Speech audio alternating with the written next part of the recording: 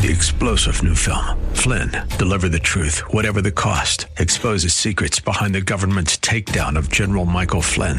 Flynn knew what the intel world had been up to. He ordered the first audit of the use of contractors. This set off alarm bells. He told the truth. He was the most dangerous person for Donald Trump to hire. They had to get rid of Flynn. Flynn, deliver the truth, whatever the cost. Available now. Watch it today. Go to salemnow.com. salemnow.com. Welcome to Practical Living with Dale O'Shields, Senior Pastor of Church of the Redeemer in Maryland. We pray that through this message, you will learn how to apply God's Word and truth to your life. Stay with us as we discover God's truths that will transform us. I've learned in my life, in my walk with God and watching people over all the years of ministry, that if we're not careful, we can allow certain excuses to get in the way that actually hinder us from moving forward. We want to, we desire to, but we have reasons why we do not, and we validate those reasons. And that really what is an excuse. It's the validation of a reason to do or not do something. You validate it in your mind and in your thinking. Now, when it comes to excuses, all of us have them. In fact, in the Bible, we see lots of people who had excuses, that when God came to them and challenged them to move forward, they had an excuse why they couldn't do it. I think we all remember Moses. And Moses, after spending 40 years in the wilderness, God comes to him at a burning bush one day, and he says, I want you to lead my people out of Egyptian slavery. And Moses' response was, who am I, God? I can't do this. He had an excuse. I can't speak well enough, and so I need somebody to help me speak. And so here were these excuses that had to be broken down in Moses' life before he could become the great deliverer that he was. And so often we're going to miss the best that God has in store for us if we don't learn how to dismantle, how to break up, how to overcome these excuses. Here's the first excuse that often gets in the way of us going forward in our spiritual journey. It is the excuse of fearing God's will, being afraid of what God may ask you to do in your life.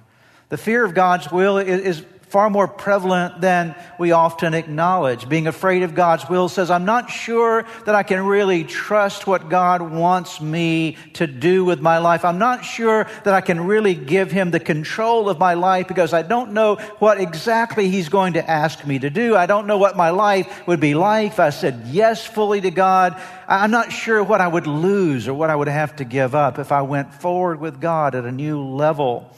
Will I be rejected by other people? What's going to happen to my life? I'm afraid of doing God's will. I'm afraid of giving Him, here's the key word. What is this word?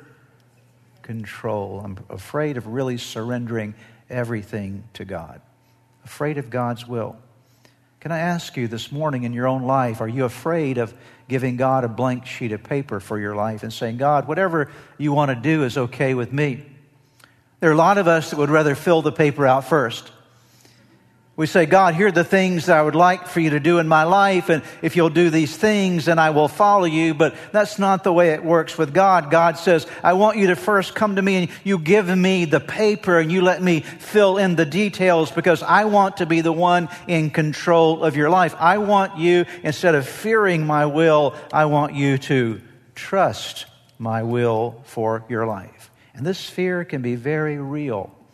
When I was a boy, 8, 9, 10 years of age, I grew up in a pastor's home, and so my dad was the preacher I listened to every weekend.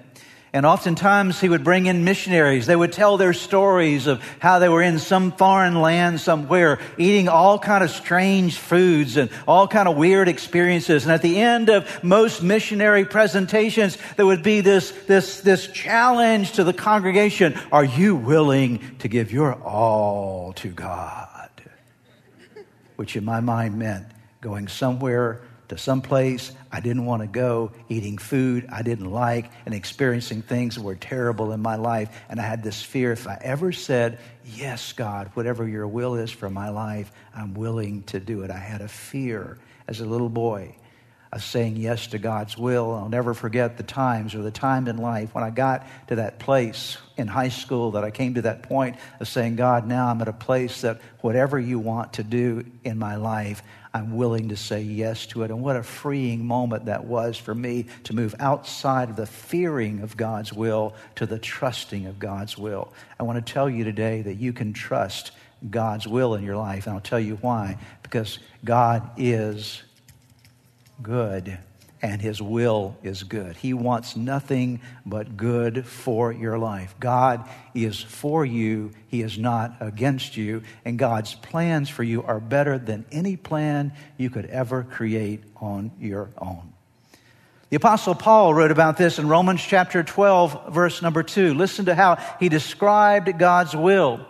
Don't copy the behavior and customs of this world, but let God transform you into a new person by changing the way you think. Then you will learn to know what? God's will for you, which is good and pleasing and perfect. The excuse oftentimes is, I'm just afraid of going forward with God. I'm afraid to give God everything because I just don't know what that's going to mean. I can tell you what it's going to mean. It's going to mean that which is good and that which is pleasing and that which is perfect. You and I need not fear the will of God. We need to trust the God that cares deeply about us and has the best plans for your life.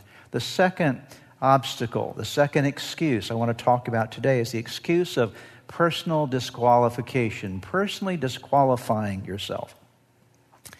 Many people fail to move forward with God in life because they've disqualified themselves from the possibility. What I mean by that is they say, you know what, I've got a lot of stuff in my past and surely God couldn't move me forward. Certainly God doesn't want to use me because I have a lot of failures. I've messed up a lot in my life and my track record is not so good with God, and certainly God would not want someone like me. Or maybe I don't have what I perceive to be the right education, or I don't have the right experiences in my background, or maybe I'm going through something right now that seems to be a very difficult set of circumstances. Maybe I don't feel like I have all the gifts that I need to serve God the way I would like to serve God. Maybe I feel like I'm too young, or maybe I feel like I'm too old. All of these things are ways that we disqualify ourselves. It becomes an excuse. God, I'd love to go forward with you, but I got a lot of stuff in my past. I've got some issues in my life right now. I'm not old enough. I'm too old. We come up with all these things that say, God, you certainly wouldn't want me. I want to remind you today of something about God. God is not a disqualifier. God is a qualifier. Okay. He takes sinners and He makes them righteous by His blood and by His sacrifice on the cross. He takes people who are away from God and brings them close to Him. God is in the God of qualifying your life for utilization in His plan and purposes. If anyone could have been disqualified from ever serving God, it was a man in the New Testament by the name of Saul. He's known first as Saul of Tarsus. Let me tell you a little bit about Saul of Tarsus. If you don't know anything about his history or a little bit about his history, Saul of Tarsus was a very religious Jewish man who followed the law very diligently, but he hated Messiah. He hated Jesus. He hated Christians. In fact, he was a persecutor of Christian believers. He was the one, as you see in Acts chapter 7, who stood by and held the coats of those who stoned Stephen, one of the first deacons of the church. Stephen was stoned as Saul watched them do so and held the coats of those who were picking up the rocks and killing this man of God, this godly man named Stephen. When we meet him again in Acts chapter 9, he's on the way to a place called Damascus, Syria. He's going there to persecute believers. And you would have thought that someone like this certainly could never become a Christian. Someone like this certainly could never become one whom God could use in their life. Certainly Saul, the man who had been a part of persecuting and even murdering Christians, certainly could never be used by God. But on that road to Damascus, In Acts chapter 9, if you've read the story, you'll remember that Saul is stricken down to the road, knocked down by a bright light. He's blinded, and there in that moment he has an encounter with Jesus Christ, and he's forever changed. He meets Jesus as Savior and Lord of his life, and Saul of Tarsus becomes who we know to be the Apostle Paul. There are 27 books in the New Testament. Paul, used by the Holy Spirit, is the author of at least 13 of those books of your New Testament. When you pick up your New Testament and start in Matthew and read through Revelation, 13 of those books that you'll see in the 27 books of your New Testament, they were written, inspired by the Holy Spirit through the pen of this man who we would have perhaps disqualified from ever being used by God. Toward the latter end of his life, he writes to his son in the faith, Timothy, these words, and notice how he describes his own situation with God and God's grace to him. Oh, how generous and gracious our Lord was. He filled me with the faith and love that comes from Christ Jesus. This is a trustworthy saying, and everyone should accept it. Christ Jesus came into the world to save sinners. And then notice this next statement, and I am what? The worst of them all. But God had mercy on me. I think we ought to stop there just for a moment and reflect on that. Paul said, I'm the worst of all sinners. Jesus came to save sinners, and I'm the worst of them all, but God had mercy on me so that Christ Jesus could use me as a prime example of his great patience with even the worst sinners. Then others will realize that they too, that's you and me, others will realize that they too can believe in him and receive eternal life. Let me remind you today that there's no reason to throw up an excuse in your life that says, I'm disqualified, God could never use me, no reason for me to go forward because I've already messed up too much. Listen, if God had a future for the Apostle Paul, Saul of Tarsus, to move him into the role of being the Apostle Paul, God can use you too. Do not disqualify yourself. Understand that God is the qualifier, not the disqualifier. Move that excuse out of the way. Amen? Here's our third one today, all right? We're walking through 5 things. The third one is this. It's a big excuse. The opinions and pressures of other people. I would move forward in my life, but I'm kind of concerned about what other people may say about me. If I really go all out for Jesus, I'm really concerned about how my friends are going to respond or how my family might respond. I'm really concerned that people might start mocking me or ridiculing me in some way, making fun of me. They might come into my world and try to discourage me. They may even walk out of my world and reject me. The reason that this is such a hard one to get past is because every one of us in this service today, this is what we want in life. We want to be accepted. We want to be liked.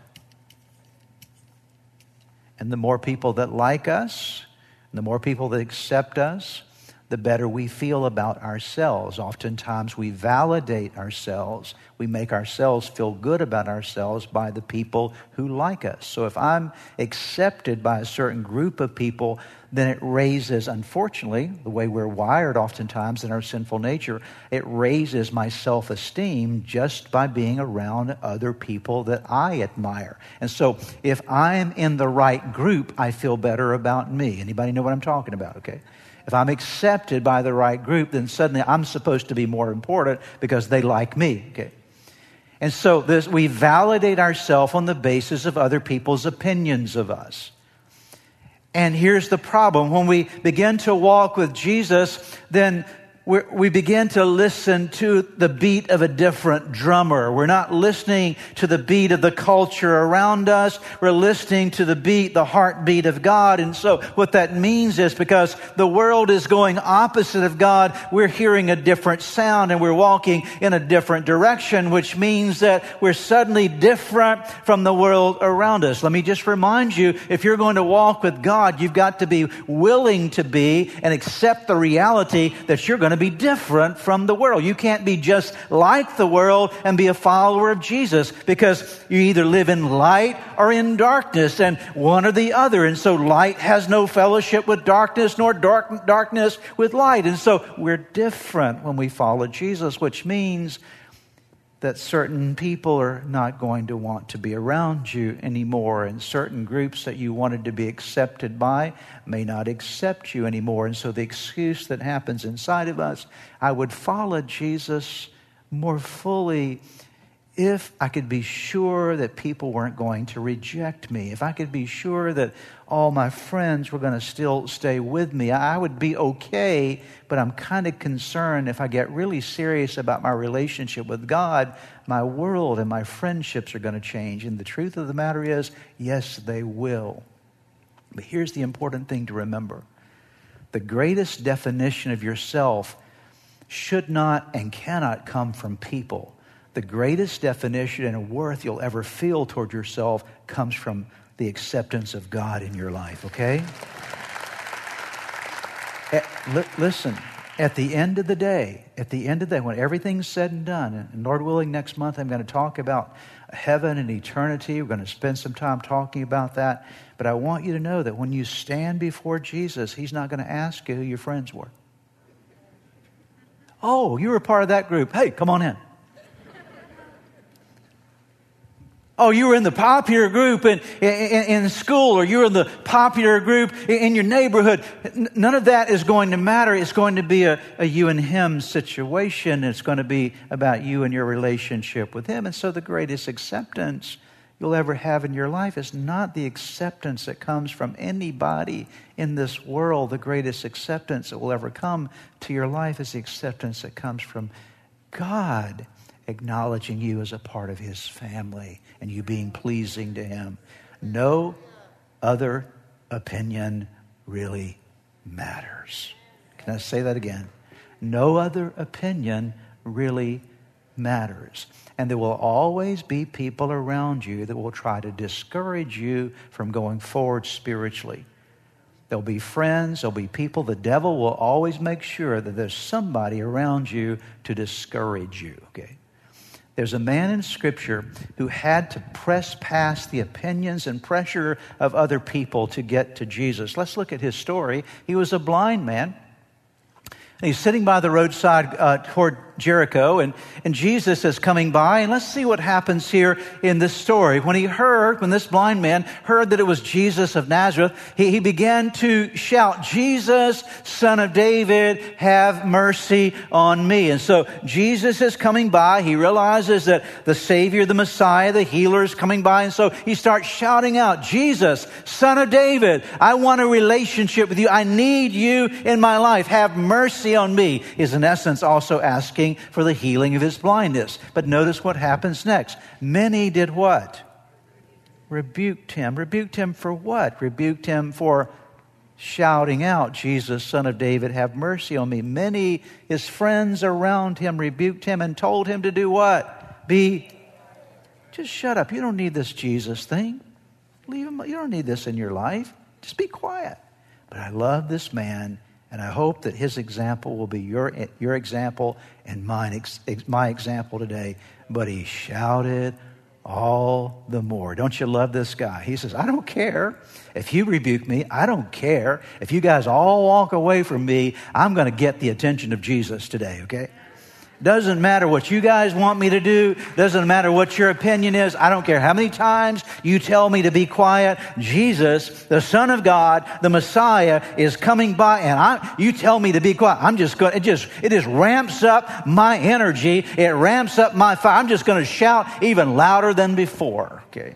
So he begins to shout louder than before, and notice what happens. He shouted all the more, "Son of David, have mercy on me." Jesus stopped and said, "Call him." So they called to the blind man, "Cheer up on your feet. He's calling you." Throwing his cloak aside, he jumped to his feet and came to Jesus. "What do you want me to do for you?" Jesus asked him. The blind man said, "Rabbi, I want to see." "Go," said Jesus, "your faith has healed you." Immediately he received his sight, and notice what he did. He followed Jesus along the road.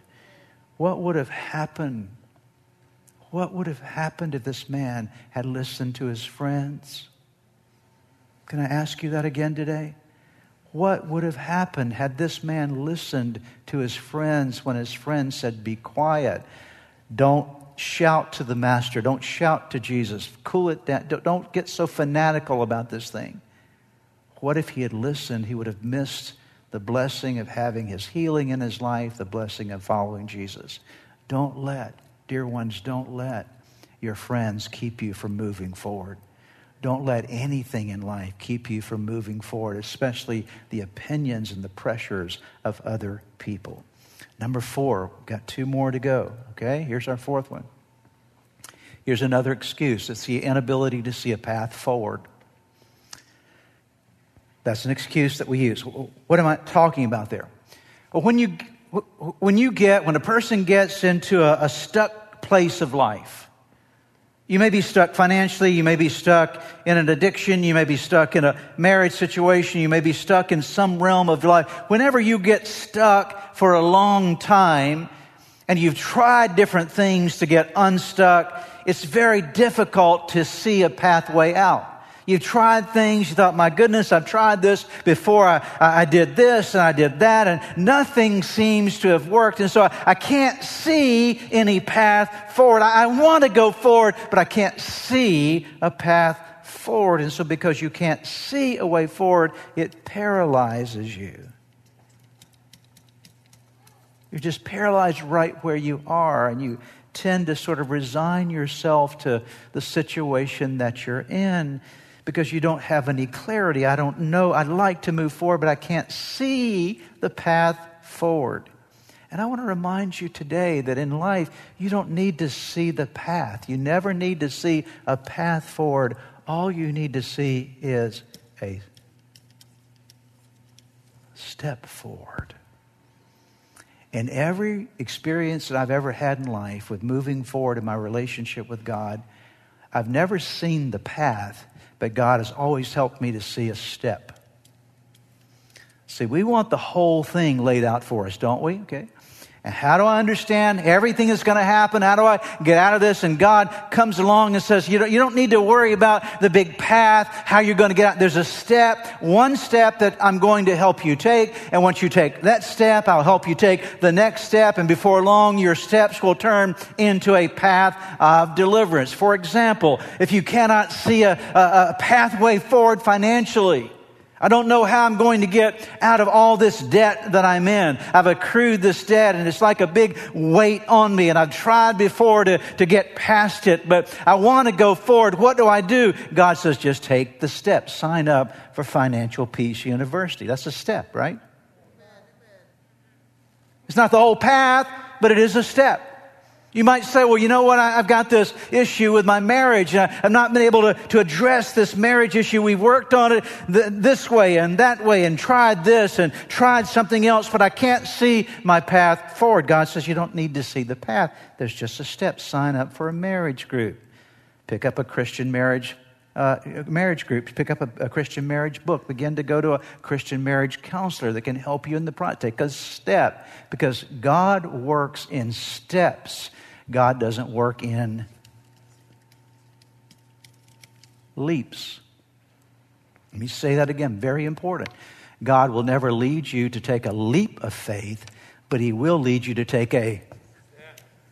Are you hearing me this morning?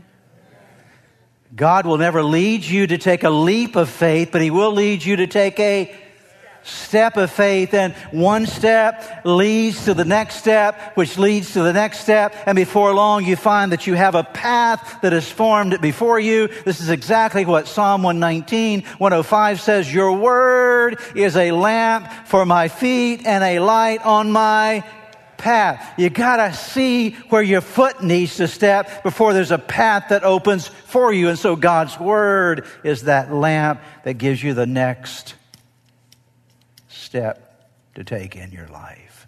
Can I ask you today, what step do you need to take? You say, I can't see the path. I've been in this thing for such a long time. I don't know what the path is. Stop worrying about the path and ask God to help you to take the next step. And He will reveal that next step for you in the journey.